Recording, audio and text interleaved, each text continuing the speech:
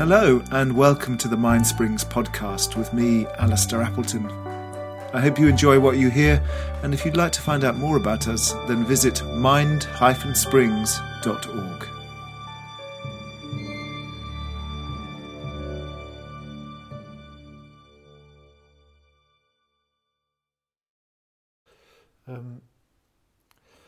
I think, far be it from me to disagree with Pema Chodron, but I think what she's saying is essentially correct.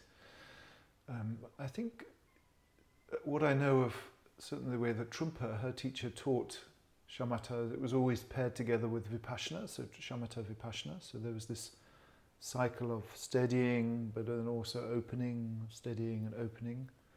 And that makes total sense, I think, for the beneficial nature of interruptions. Because as I constantly say, we're not meditating in order to become good meditators, we're meditating in order to become kind beings. That said, I think that I don't like to speak for you, you're probably all very advanced meditators, but for many people and myself, I can kid myself quite profoundly about how steady my mind is. That is to say, I can very quickly go, okay, now I'm steady, now I can just be open to all things, and I can go with my thoughts, and I can go with my, follow my thread. And going back to the Theravadan teachers, to the Ajahns of the forest tradition, they're very realistic about the nature of human minds.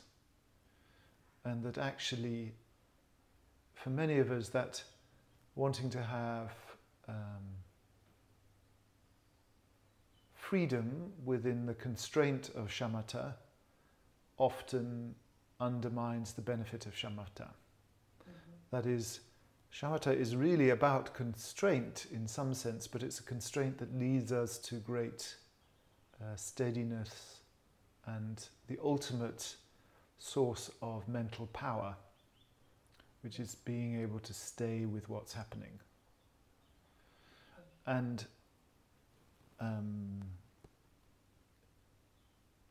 Pema Chodron is a very advanced practitioner, and for many of us, I think the training of finding the bliss in steadiness is a great gift. This is why I like to think about the mantra and the absorption of the mantra as a gift rather than some sort of punitive, straitjacket.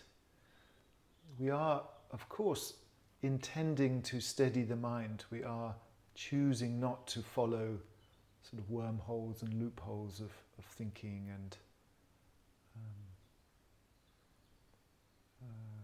freedom seeking. But the outcome or the purpose of that constraint is beneficial, because actually in staying still, in staying peaceful and steady and one-pointed, we access this great roiling, boiling furnace of goodness in ourselves that the distracted mind, the wandering mind, can never find. It's that old Tibetan image of the person who lives in grinding, lacerating poverty, not knowing that underneath the floor of the hut where they live there's an enormous golden Buddha. That we can, I can kid myself that I am, plugged into pure awareness or formless awareness. But actually, if I really look at where my mind is, I'm in a sort of lather of maybe slightly Buddhist tainted thinking. With some sort of subtle distraction or spaciness, or I'm not really unified. My heart, mind and body are not unified. And so I suppose I would just caution against picking up the Vipassana part of the Vipassana Shamatha cycle too quickly. That the insight is, of course, important to recognize that we can cling to these states of bliss, and that we can, if we get irritable when someone disturbs us, then obviously our practice is going in the wrong direction.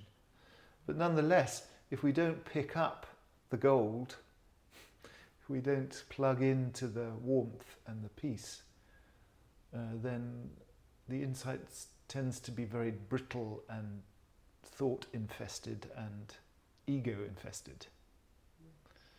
Paradoxically, resting and unfolding in this lake of stillness, the self-refreshing lake of stillness that is right in the core of our being, allows us or gives us the confidence and the fuel to let go of self. But there's a danger that we can kid ourselves that we're ready to do that, and it's actually just more thinking, or more difficult to spot, it's dissociation, where we're just like, we've just completely disengaged, all the cogs are spinning, but actually nothing is happening. And this, I think, is why the teaching on karma is so important. It's not nothing. Emptiness is not nothingness.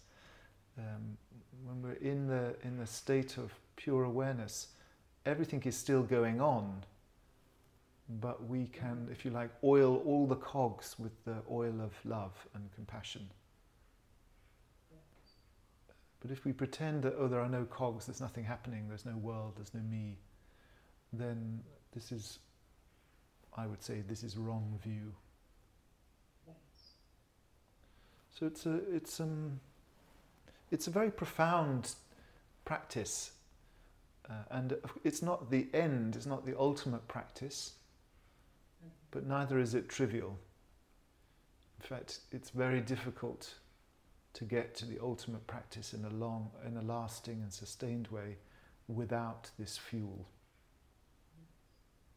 I would say, and certainly the Theravadan masters and nuns. And I was thinking the other day, it was such a shame that there's not an English word, a female equivalent of master that isn't mistress. Because obviously many of the masters are female. Many of the kind of great teachers are female.